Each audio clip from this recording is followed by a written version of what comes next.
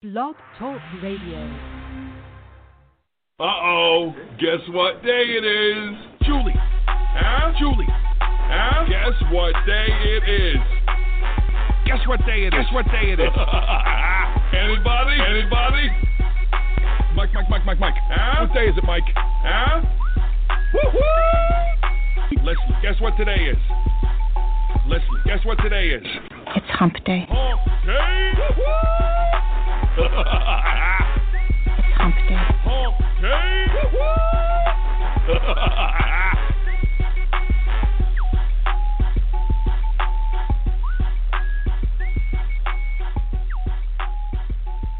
Welcome, ladies and gentlemen, to the Donelson Files. Tom Donelson. I've got special guest tonight, Mitch Rawlings.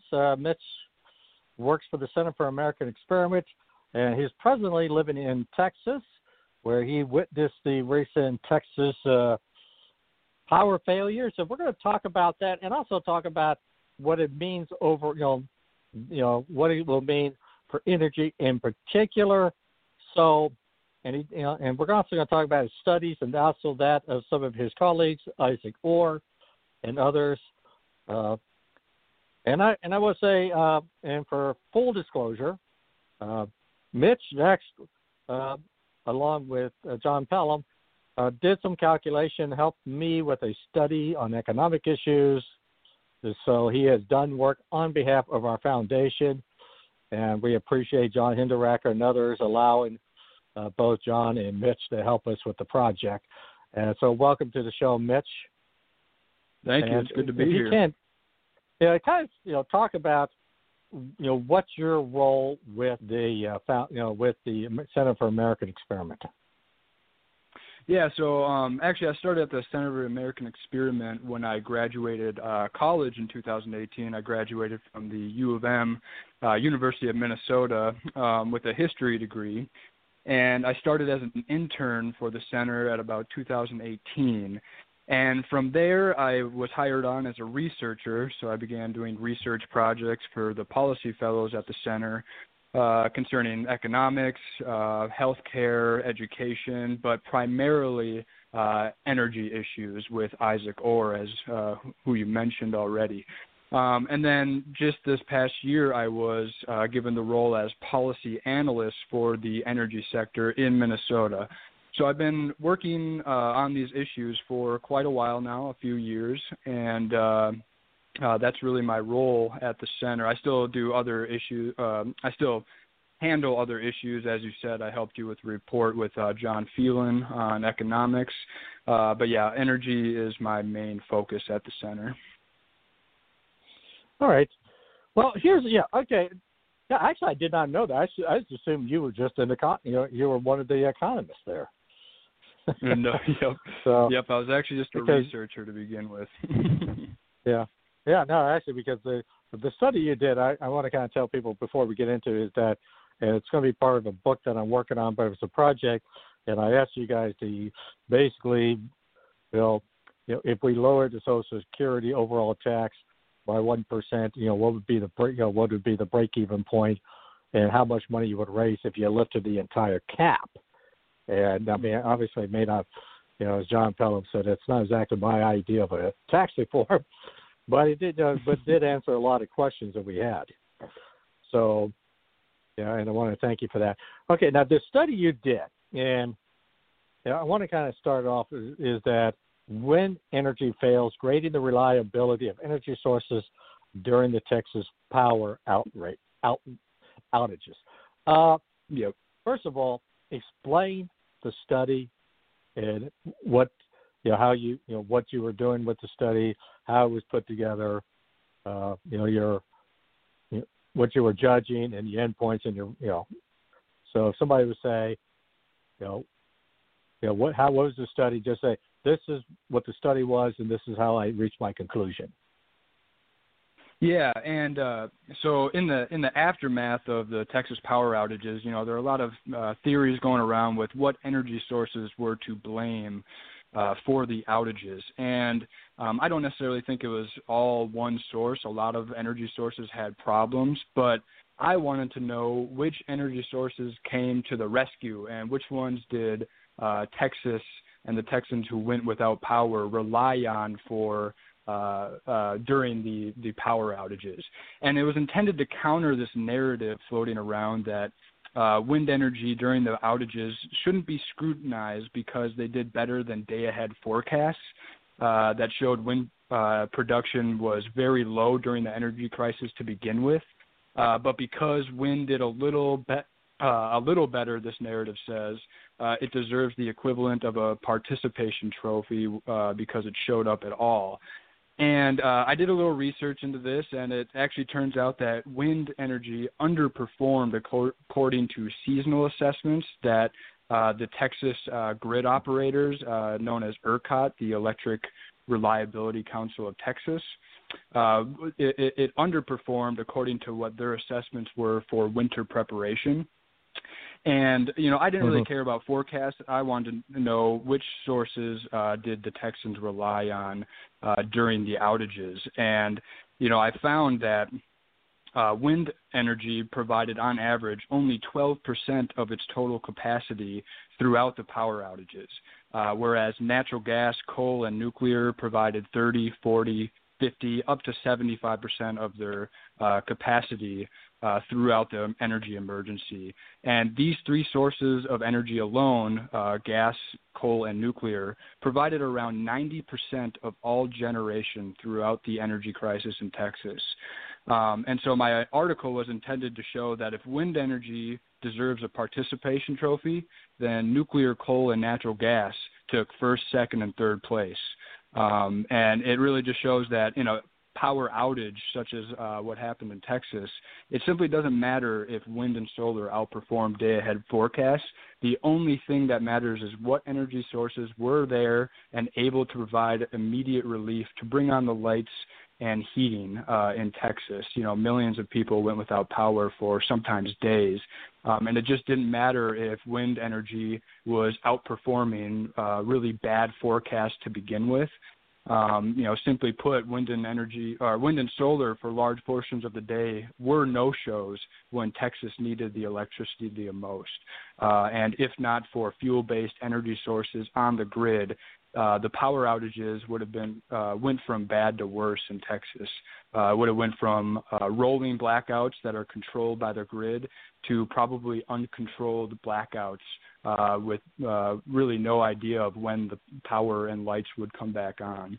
So that was the intention of my study, just to show that, energy sources that are reliable, like coal and nuclear, really save the day for millions of Texans. Well, like I said, we're going to follow more up on that because I do want to follow up on each energy source and where they succeeded, where they failed, because you did make a point that there were issues with all of them, but as you just stated, some were more reliable than others. Well, let me ask you a question. How did Texas get to this point? I mean, you have a state that essentially can produce its own energy. Yep. I mean, it's if there was ever a state self-sufficient. So, how did the grid fail so miserably? How did they get to where they were? This is where bad planning and bad policies really come into play in the electrical grid in Texas. As I said, it's known as ERCOT. They didn't incorporate enough assurances on the grid to keep this from happening, and it really begins with the push for renewable energy sources, years in advance. Since the passage of certain subsidies for renewable energy sources, such as the production tax credit, that gives qualifying wind facilities, $23 per megawatt hour in some cases. They can offer their electricity generation, to the grid, the wholesale market, for almost nothing. And they can even offer, at times when the supply of wind energy is really high, they can supply the grid for negative prices. As you can imagine, thermal generators that don't get this subsidy just have a very difficult time competing with this on the wholesale market. So wind energy can outbid thermal generators substantially, and they're usually dispatched first. And what this leads to over time is, reliable energy sources like coal and nuclear, the lack of investment. No one wants to invest in these anymore because wind energy is so much more profitable based on these subsidies.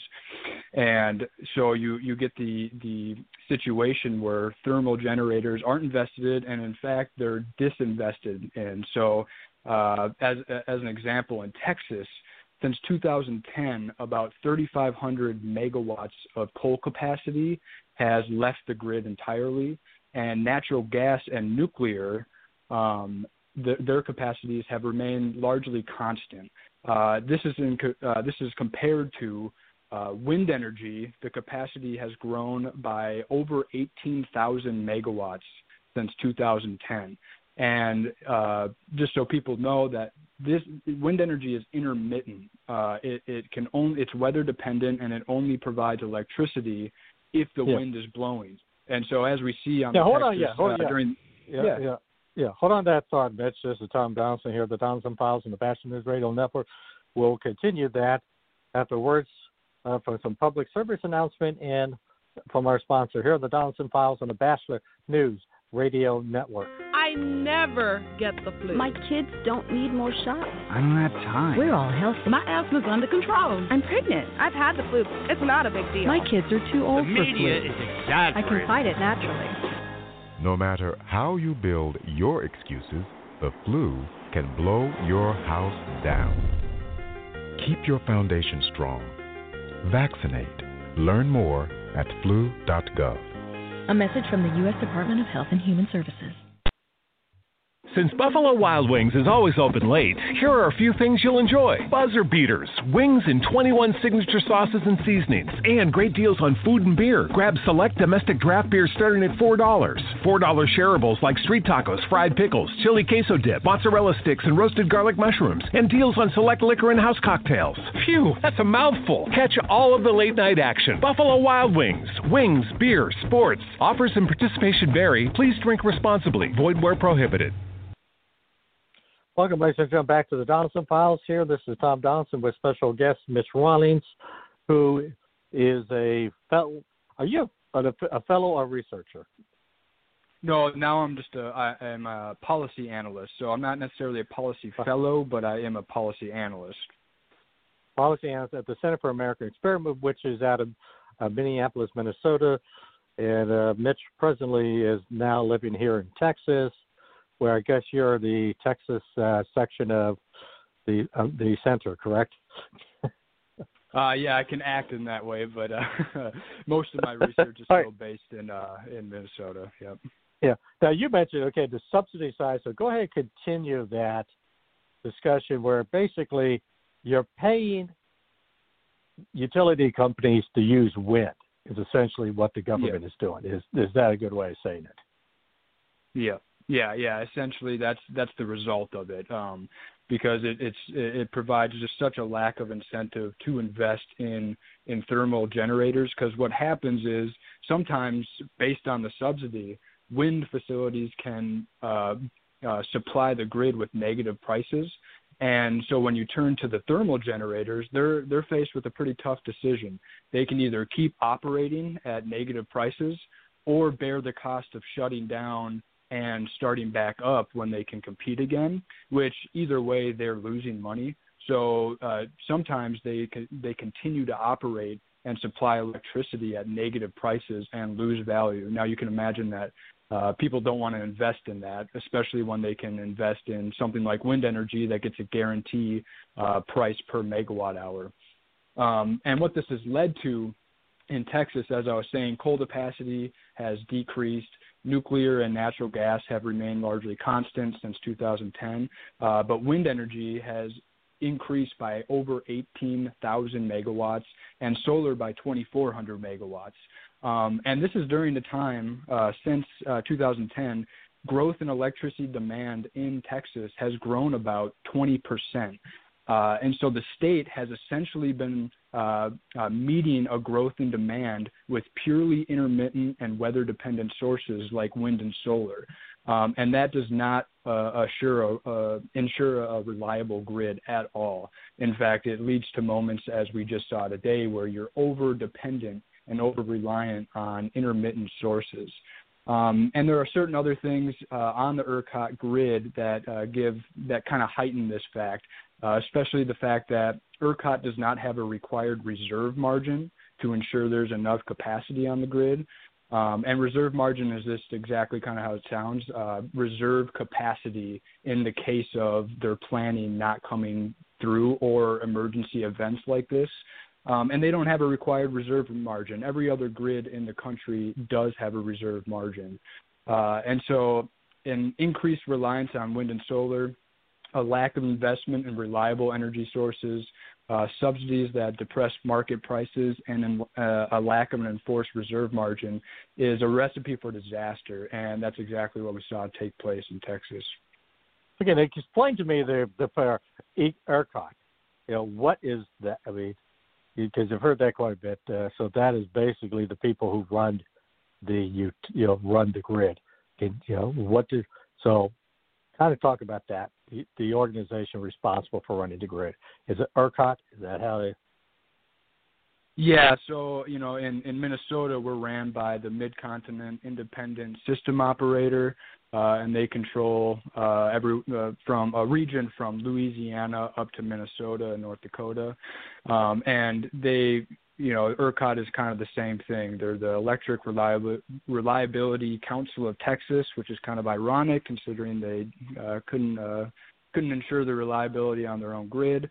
So it's kind of an ironic name, but they make sure that there's enough capacity on the grid to meet demand. They take in market prices and just make sure that everything's kind of running smoothly. I'm not totally sure of how much authority and enforcement they have. I've been reading stuff on how they were kind of unable to require a lot of these utilities in Texas to maintain certain winterizing and weatherizing features on their infrastructure, but they act in a very similar way. ERCOT is a different beast when it comes to electricity grids because they're not controlled by the federal government. Are they controlled by Texas then? Is that? Yeah. They're independent. They're isolated. So you hear a lot of talk about the isolated nature of the Texas grid. And had they been less isolated, maybe they would have been able to import electricity from other electricity grids in the country. But that's largely inaccurate to say. Simply because every other electricity grid was experiencing their own problems during this winter storm. And even MISO, the Mid-Continent Independent System Operator for Minnesota, they said that imports are unlikely to happen during this winter storm. So they had to issue max generation emergencies, which basically means all hands on deck. We need every electricity source and all the power we can get to be able to supply demand during this winter storm. So it's pretty inaccurate to say that because of the isolated nature of Texas, they were unable to meet the demand. Imports were out of the question as it was. Okay, here. Let's kind of go through some of the things in your stat. Major factor, contribute energy. All right. Texas did not winterize their electricity infrastructure. Basically 30 gigawatts were fuel-based, natural gas. So pipelines froze. You had safety mechanism that basically shut down nuclear and coal facilities to protect against extreme cold. And this kind of represents, 30% of their capacity in the grid. So I guess the question would be is, what did they fail to do to winterize? How would they winterize? Define winterizing and how it's done what should have been done to winterize, and what's that process and how it works? Yeah, and winterizing is just something that northern states do that are typically colder than southern states, due to ensure that energy infrastructure can handle extreme weather in the winter. They do things like building windbreak structures to block the wind, installing temperature gauges and equipment to monitor whether it's going to freeze or not, ensuring there's proper insulation on infrastructure components, installing covers on equipment to prevent ice buildup, and even things like having sufficient staff on hand helps in these moments to quickly detect and resolve issues that the weather might bring. And of course, wind turbines can also be installed with heating mechanisms to reduce ice buildup on the blades. Now, while these steps can be taken, nothing is bulletproof. Minnesota still experiences difficulties as they did in the polar vortex of 2019, which they had trouble keeping the wind turbine spinning because of such low temperatures. It was like negative 20s. And we also happened to get snow during that polar vortex, which covered a lot of the solar panels. So during this time, XL had to ask hundreds of thousands of its customers to reduce thermostats to maintain reliable service. And, once again, thermal generators such as nuclear, coal, and natural gas saved the day for, millions of Minnesotans. So while you can take these steps, nothing is bulletproof. And, there's also a cost with all this stuff, too. So it's not as easy as saying Texas should have done all this. They get weather like this very rarely. They, as it's seen, they should have done something like this. But, you can see why they chose not to, because it's costly for maybe a week of bad weather. Yeah. Well, let me put this. Okay, let's take nuclear energy. Again, you said in your report, I want to kind of quote you right here. Safety mechanism to shut down nuclear and coal facility to protect against extreme cold temperature. What's the impact of cold temperature on nuclear plants? I mean, what are you telling the readers? So they simply just have a safety mechanism in their structure to say if it gets too cold to shut down. And to stop producing electricity in order to protect it from further damage. And this only happened to one of the units, I believe. And, as a nuclear facility, they have certain, regulations that they have to abide by that are a little bit more stricter than than other energy sources. So they're able to handle the cold a little bit, but they do still have safety mechanisms in there in order to protect them from freezing temperatures. Now, would that be a safety threat as far as anything of a meltdown, or is it just simply it just won't work? That it just won't work. There's probably multiple reasons why they would want to do that, but in order to prevent it from, damaging the facility any more than it could be, they shut down in order to do that, and that's just part of the safety mechanisms that nuclear has to have in order to remain safe and operational for the future. And the same thing with coal, then. So you would have the same. Yeah. Cool. All right. Obviously, a higher percentage of wind and solar capacity run the grid. So now I want you to kind of repeat one more time. The word. I mean, what was it like? 50% of the turbines froze. I mean, I read that somewhere. Is that an accurate number? Yeah, it's not entirely clear why, if it was just the winds froze or simply low wind speeds, but a certain amount of the wind turbines did freeze. A certain amount weren't spinning because of low wind speeds. And it was somewhere around half of the entire wind energy mix that they have in Texas became inoperable. And the other ones that were operable really did nothing anyways. So this was a tremendous failure of wind energy in Texas. Okay. All right. Now, quick question one more time. Going to repeat this. How do you keep a wind turbine from freezing? Or what's the best mechanism to at least assure that they don't, that they reduce the buildup of ice? Yeah, it's as simple as building them with heaters installed in them in their infrastructure in order to prevent them from icing over and from damaging them from spinning. Because in Minnesota, they also have mechanisms that prevent them from spinning in cold temperatures.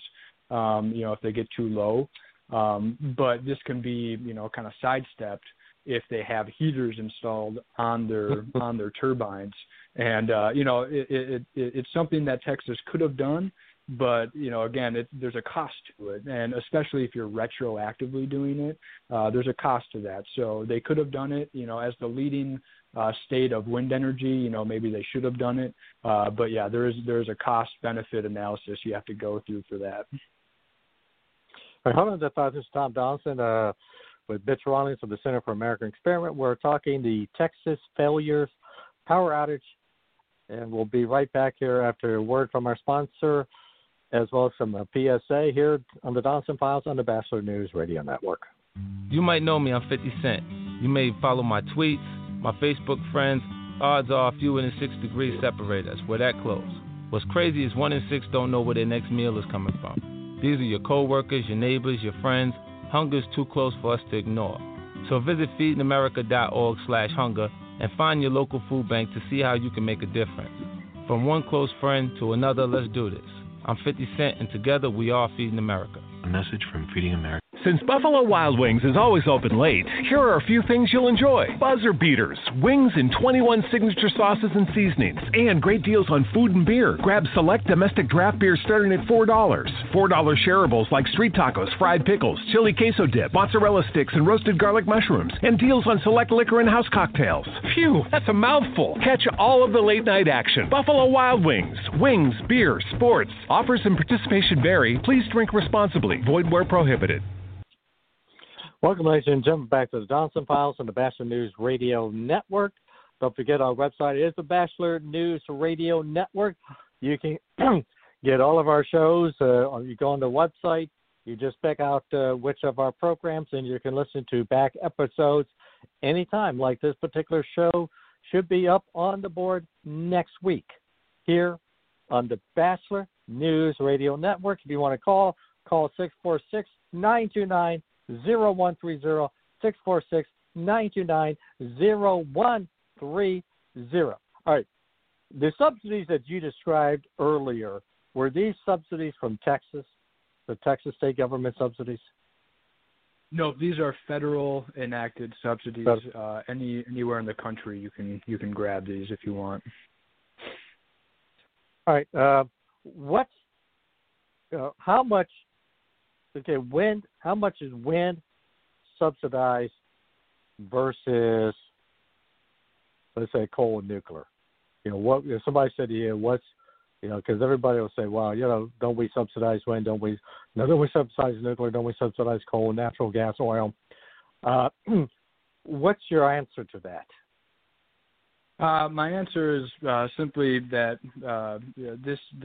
something like the production tax credit has a unique effect on the market. There are subsidies for some thermal-based generators, but as I said earlier, and to kind of explain, the production tax credit really depresses market prices. And it makes it incredibly difficult to maintain a reliable grid. If thermal generators were getting the subsidization that renewable energy sources were getting, they wouldn't have a problem competing on keeping up with the market prices. The production tax credit, depresses the value so much that it's really difficult to maintain a reliable grid.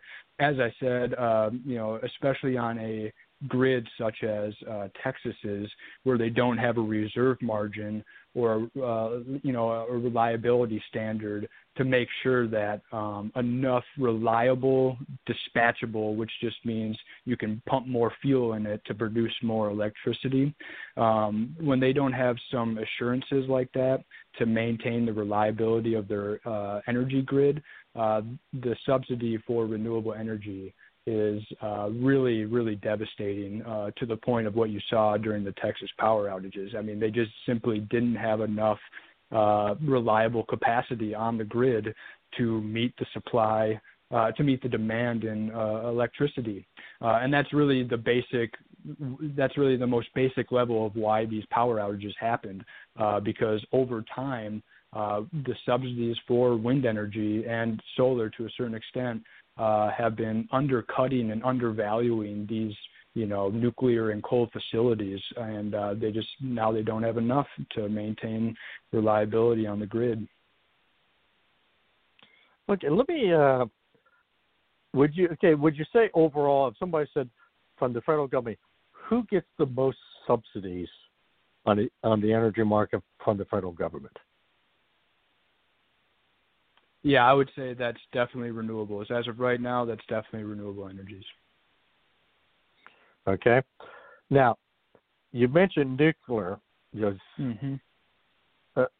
first of all, number one, it seems to me if, let's say, for example, you wanted to have very little pollution, or if you are the kind of person who counts the number of CO2s in the atmosphere, certainly nuclear would fit that category probably as well as any other source of energy. Why aren't we emphasizing that more if, for example, CO2 is the issue? Yeah, we've made this point quite often. If the climate change activists were really sincere about the need to reduce emissions as quickly as possible while maintaining a reliable grid, they would be advocating for nuclear energy all the way, and they would have started 10 to 20 years ago. Unfortunately, the renewable energy lobby has been fairly successful in its marketing. There's a lot of scare tactics that go along with nuclear and advocating for it. They don't want what happened in Fukushima and other places to happen here. But there's a lot of safety mechanisms that go along with nuclear that prevent this from happening. Another big concern is, where you stash the disposed fuel. And these are largely overblown as well because, there's not that much of it to deal with. It's fairly small compared to the land that wind and solar take up. And, if they were sincere about their calls to reduce emissions as quickly as possible, nuclear would be the choice that they would go with for sure. All right. Okay, now what's the biggest issue in the promotion of nuclear? I mean, other than what you just stated, from a financial point of view. Let me put it this way: if we got rid of all the subsidies, wind, solar, nuclear, whatever, the various production subsidies you talked about, would that make nuclear more competitive to build more plants? Yeah, unfortunately, they have pretty high initial capital costs.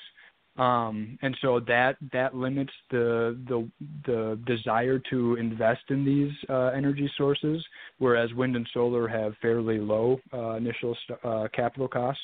But the great thing about nuclear energy is that these things last for 60 to 80 years sometimes, and they outlive their initial capital payments, which means that after they're done paying off their initial capital investments, they're providing very cheap electricity. And that's the case in Minnesota with our two nuclear plants, Monticello and Prairie Island. I think they cost, around $40 or below dollars per megawatt hour, whereas solar, for instance, even with these subsidies can cost, $60 or higher.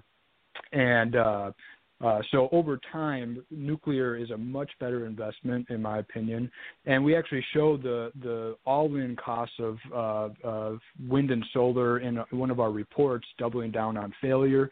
And we did this in 2019, and we showed that the cost of wind energy doesn't just stop with putting in wind energy. If your goal on an energy market is to reduce CO2 emissions, you're most likely going to do two things: take away the coal plants and replace them with a combination of wind, solar, and natural gas. And in our opinion, the basis of this study is that if you're going to put in wind energy sources to get rid of coal facilities, but you need natural gas to maintain the reliability, then you should also include the cost of these natural gas plants in your assessment of what the transition to renewable energy really costs. And when you do this, the cost for wind energy and solar energy go through the roof, over $100 a megawatt hour.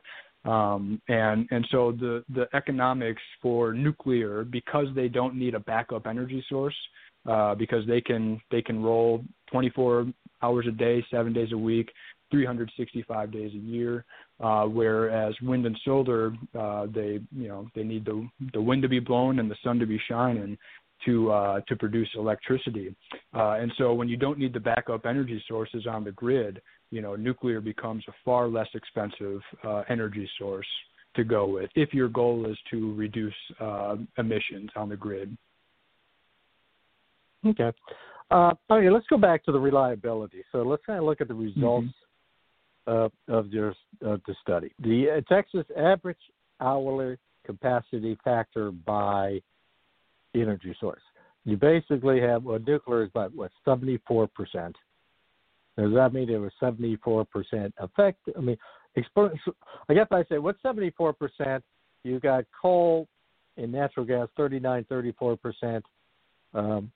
Solar was 24%. Hydro was 14. Wind was 12. Okay, first of all, number one, if somebody says 75%, what are you telling the reader? Is this the efficacy per hour? Yeah, so I took a time frame from 3 a.m. on February 15th when the supply crashed on the Texas grid. Mm-hmm. And I went to at the time, the most available data I had to 12 a.m. on February 17th. And so during this time, nuclear energy on the Texas grid operated on average 76% capacity factors, which just means that out of the capacity they had on the grid, 76% of it was producing electricity. And that goes for coal, natural gas, solar, hydro, and wind. As you said, 39% for coal, 38% for natural gas, 24% for solar, 18% for hydro, and 12% for wind. And, I just applied some grades to these capacity factors to show, just kind of an easy, relatable scale to say, all right, which energy sources perform the best during the outages. And nuclear received the highest of an A, coal and natural gas received C's, solar was a D, and hydro and wind were F's. So, it kind of just shows the energy sources that came to the relief of millions of Texans going without power were all fuel-based energy sources. Mm-hmm. Well, why would nuclear be more effective? And what's your rationale? Why? Because these facilities were designed to run constantly. So the only reason it wasn't 100% was because one of the units crashed because the system mechanisms shut it offline to protect it from further damage with the weather. And so these things typically go 90 to 100% all year round, and they're one of the most reliable energy sources that we have. And they're designed to do this because shutting them down and starting them back up has tremendous costs associated with it. So they're not a flexible energy source. They're made to just provide baseload power to the grid 100% of the time. Whereas, coal is also, it also acts in that way, but you can ramp it up and ramp it down. It's less costly to do that, but it's still pretty costly to do that. And natural gas is designed to be kind of the flexible energy source that keeps up with what the supply is demanding, or with what the electricity demand is asking the grid to supply at that moment. And obviously wind and solar, they're intermittent, so they just kind of come and go as the weather permits. Okay, now you also had Texas highest hourly capacity factor by energy source. Now, what's the difference between that and, let's say, the average hour capacity factor by, the first set of data we had versus, what's the difference here? What are you? Yeah, so... Yeah, the first one I took was the average throughout that time frame, and this one is showing the highest hourly capacity. So, they show the data based on 1 hour intervals, And I did this because some energy sources, like solar, for instance, can produce pretty efficiently during certain times of the day. And so when the sun was shining in 1 hour, the highest capacity factor solar produced at was 91%. And, that's fine. And I wanted to give that piece of information, just to say that, when the sun is shining, solar can show up and provide some relief. But unfortunately, as you can imagine, for the Texans that went without power, they didn't care how efficient solar was during the day.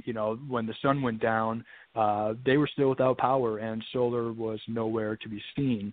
And so that's why I also have the third set of data there, the lowest capacity factors by energy source during the same time frame. And obviously, solar was at 0 for their lowest.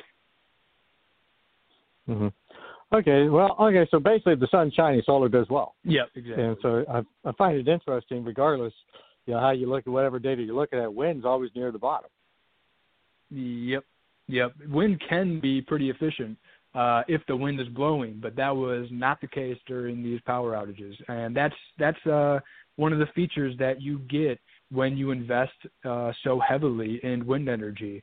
Xcel has a mention in their resource plan in Minnesota about a time when all of MISO's grid of wind energy, about 17,000 megawatts on the grid, during 1 hour interval in 2018 in July. This was no extreme weather. This was simply a windless day.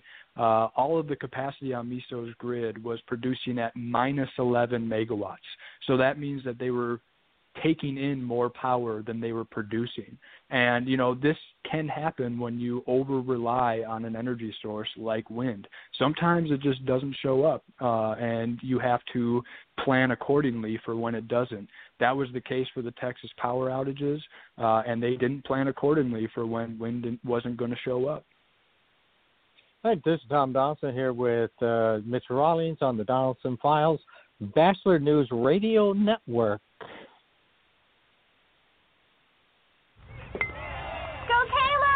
Come on, hit a homer, Jesse! Let's go, guys! Hey, did you guys know that kids who play sports earn more money when they grow up? Of course. I knew that. Hey, did you guys know that kids who read books have a bigger vocabulary? Oh, yeah, absolutely. Mm-hmm.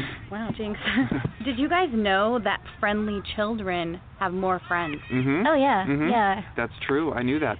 Did you guys know that winter babies are better at music? Everyone knows that. Oh, yeah? Yeah, pretty obvious. Yeah, so obvious. Oh, hey, guys, did you know that most people think they're using the right car seat for their kid, but they're not? Huh, I didn't know that. I'm pretty sure I knew that. I'm pretty sure you didn't. Parents who really know it all know for sure that their child is in the right car seat at the right age and size. Visit safercar.gov/the-right-seat to make sure your child is protected. Brought to you by the National Highway Traffic Safety Administration and the Ad Council. Since Buffalo Wild Wings is always open late, here are a few things you'll enjoy. Buzzer beaters, wings in 21 signature sauces and seasonings, and great deals on food and beer. Grab select domestic draft beer starting at $4. $4 shareables like street tacos, fried pickles, chili queso dip, mozzarella sticks, and roasted garlic mushrooms, and deals on select liquor and house cocktails. Phew, that's a mouthful. Catch all of the late night action. Buffalo Wild Wings. Wings, beer, sports. Offers and participation vary. Please drink responsibly. Void where prohibited. Thank you. This is Donelson Files, Tom Donelson with Mitch Rawlings. If you want to advertise on the Donelson Files or any other shows on the Bachelor News Radio Network, contact labachelor40@gmail.com, labachelor40@gmail.com, and we'll contact you and get you more information on how you can become a sponsor or an advertiser here on any of our great programs, including the Donelson Files, which is twice weekly. So you get 2 shots.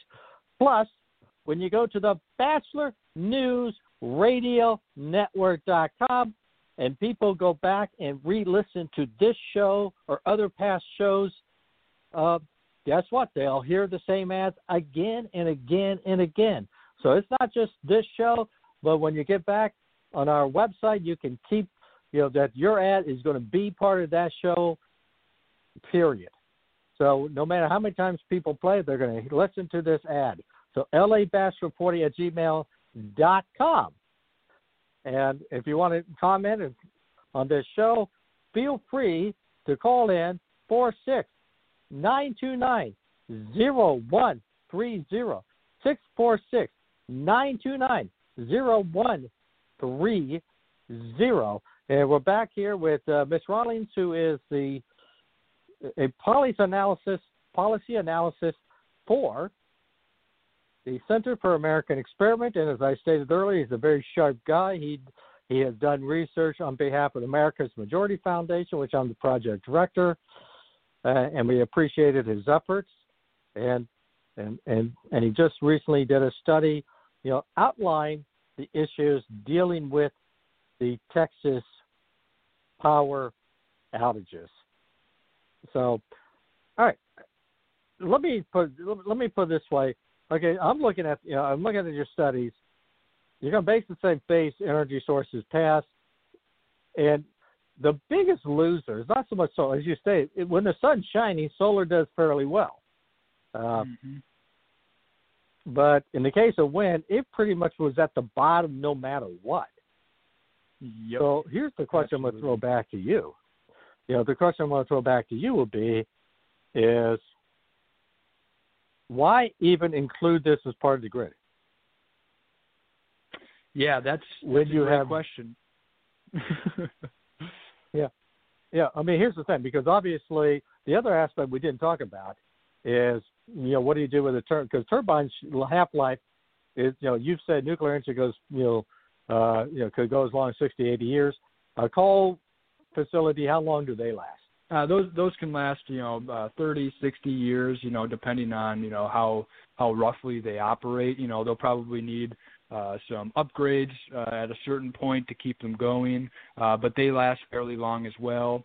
A lot of the coal facilities were built, many years ago, and they're still operating today. But wind and solar have this unique feature where they don't necessarily last that long. They, wind facilities usually get a 20-year lifespan before they need to be entirely repowered, which is essentially building new wind facilities at these structures. And solar generally lasts about 25 years. And this is because of degrading electricity production over time. Solar degrades year by year, and at a certain point you have to, kind of repower the panels and, build an entirely new solar field. Same thing goes with wind. And so fuel-based energy sources last a lot longer. And as to your question, what's the point of wind energy at all? As far as a reliability concern, I don't think they provide any value whatsoever, because as we've seen, they can operate at 2% capacity factors when power outages are happening. To me, it doesn't really make sense placing more reliance on these energy sources going forward. The only reason that you would put these on the grid is to reduce CO2 emissions or other emissions, and as far as reliability is concerned, I don't think they provide any value. All right. Okay. What do you do with a wind turbine when it's over? You have to repower. Yeah. Okay. But let me put this. Yep. Yeah. No, what I'm asking is, when a wind turbine wears out, how do you get rid of it? I mean, is there a point where you have to get rid of these things, and where do you stick it? In a dump, in a waste. They're sticking in the landfills. They're technically recyclable, but right now a lot of them are sitting in landfills across the country. Unable to, because the cost of recycling them just doesn't make sense. So they're sitting there not doing anything, and it's hard to get rid of them once they're spent, and that goes for solar fields as well. The solar panels, very difficult to find a place for them after they're done. Mm-hmm. Well, again, because here's the thing: if CO2 emission is your number one concern, it would, obviously, nuclear is your number one. To me, would be the most reliable sources. And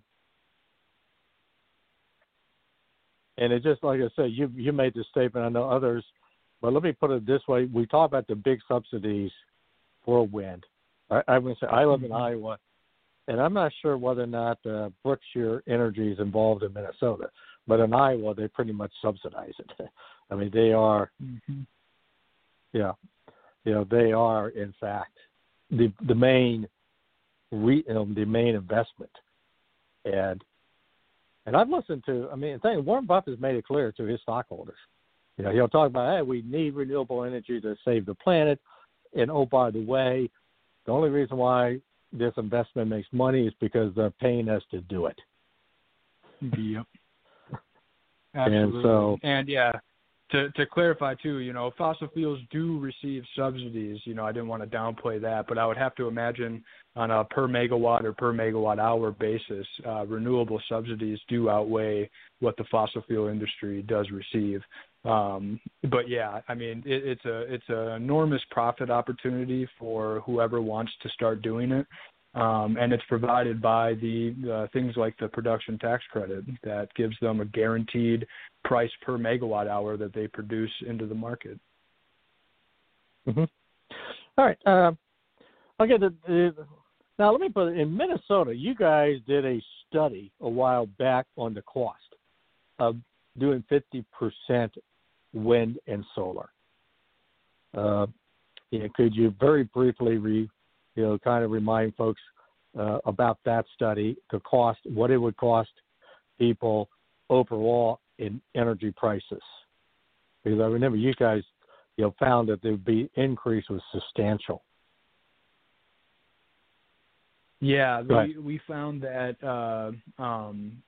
the cost, and all we did to find this was take the resource plans from utility companies in Minnesota. So we didn't theorize or, place hypothetical capacity additions onto the grid. We took exactly what utility companies were planning to do already and said, all right, what is this going to cost?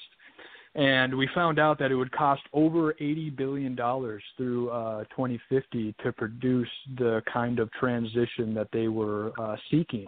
And I think I don't have the stats at the top of my head right now, but I think it would have cost each customer in Minnesota over $1,200 per year to afford this plan. And like I said, all we did was take the capacity additions for wind, solar, and natural gas that each utility company was planning, and then quantified it and said, all right, how much is this going to cost? And our result was over $80 billion. The other thing too is that the other thing that really surprised me, and it goes back to the point that you kind of talk about, was this: the utility company themselves were going to make $30 billion in profit. I mean, they were guaranteed profit. So in effect, you're paying utility companies profit to do this. I mean, they're making out like bandits. The wind investors are making out like bandits, and the customer is paying up the nose. I guess it goes back to, I guess to me, this whole thing, I mean, like I say, I've been more of a skeptic to what extent human activity is a major factor in CO2, or even if, that's another debate for another time. But like Michael Schellenberger, who, just wrote a book, and by the way, Michael Schellenberger is a believer in human-caused climate change.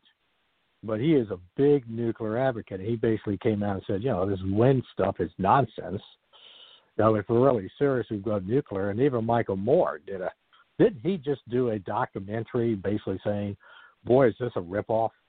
Wind is a ripoff. Yep, he did. Yeah. And so even some of the most far left can say these things and know that wind and solar are not for us. Yeah. Well, let me ask a question. Do they still have that available on YouTube? Because I know for a while, Michael Moore they were not allowing that video at all on YouTube. If I remember correctly, there was kind of a. I'm not sure about that, but hopefully it is, because it's informative. That's for sure. Yeah. All right. Okay, we got about a few minutes left here. So first of all, what projects are you going to be working on in the upcoming years? Is there anything you're working on right now? Yeah, so we just completed basically reinventing our study that we did for Minnesota, but we did it for XL Energy, the largest utility company in Minnesota specifically. And we just filed our report to the IRP, the resource planning docket in our state at the Public Utilities Commission, where we found that XL's recent resource plan is going to cost over $57 billion in the same way that our Doubling Down paper showed. So we just got done doing that report.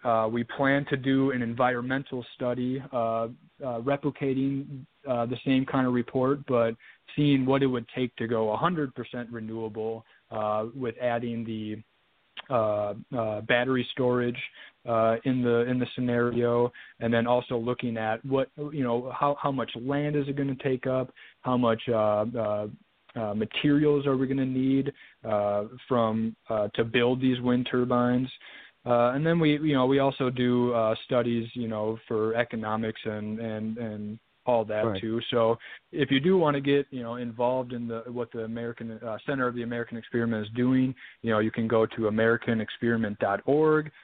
We do have a donate button right there if you want to go ahead and do that. But you can also just check out what we write about, what we're saying, and how we're impacting Minnesota and elsewhere, because we do have a pretty large national presence as well in these issues. You can also go to Facebook. We have a Facebook page, Center of the American Experiment, at American Experiment. We have a Instagram that you can check out, but I would say Facebook and our website are the best ways to keep up with what our organization is doing. Oh, okay. So, well, yeah, so you've got quite a bit of work coming for you. Now, are you doing any economic studies? I guess I know you mentioned that you're, mostly you work with Isaac Gore, but are you doing anything with John Pelham at all, or? Nope, not lately. Sticking primarily to the energy stuff. We also help out organizations around the country trying to figure out what their state renewable energy mandates are going to cost them. So, I stay pretty busy with the energy research as it is. But who knows in the future? I could be onto other projects here and there. But as of right now, energy is the sole one right now. Yeah. All right. Sounds good. Well, I want to again thank you very much for being on the show. I appreciate it. And I know, like I say, it's great. It was great talking to you. And I know, like I say, you've done some great. The Center for American Experiment is a great think tank. It's one of the, it's one of the best out there.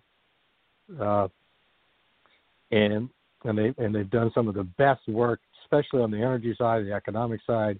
And I know you guys also have some really good, very briefly, we've got about a minute left, but I know it's not your area of expertise, but you also have some really good researchers in education.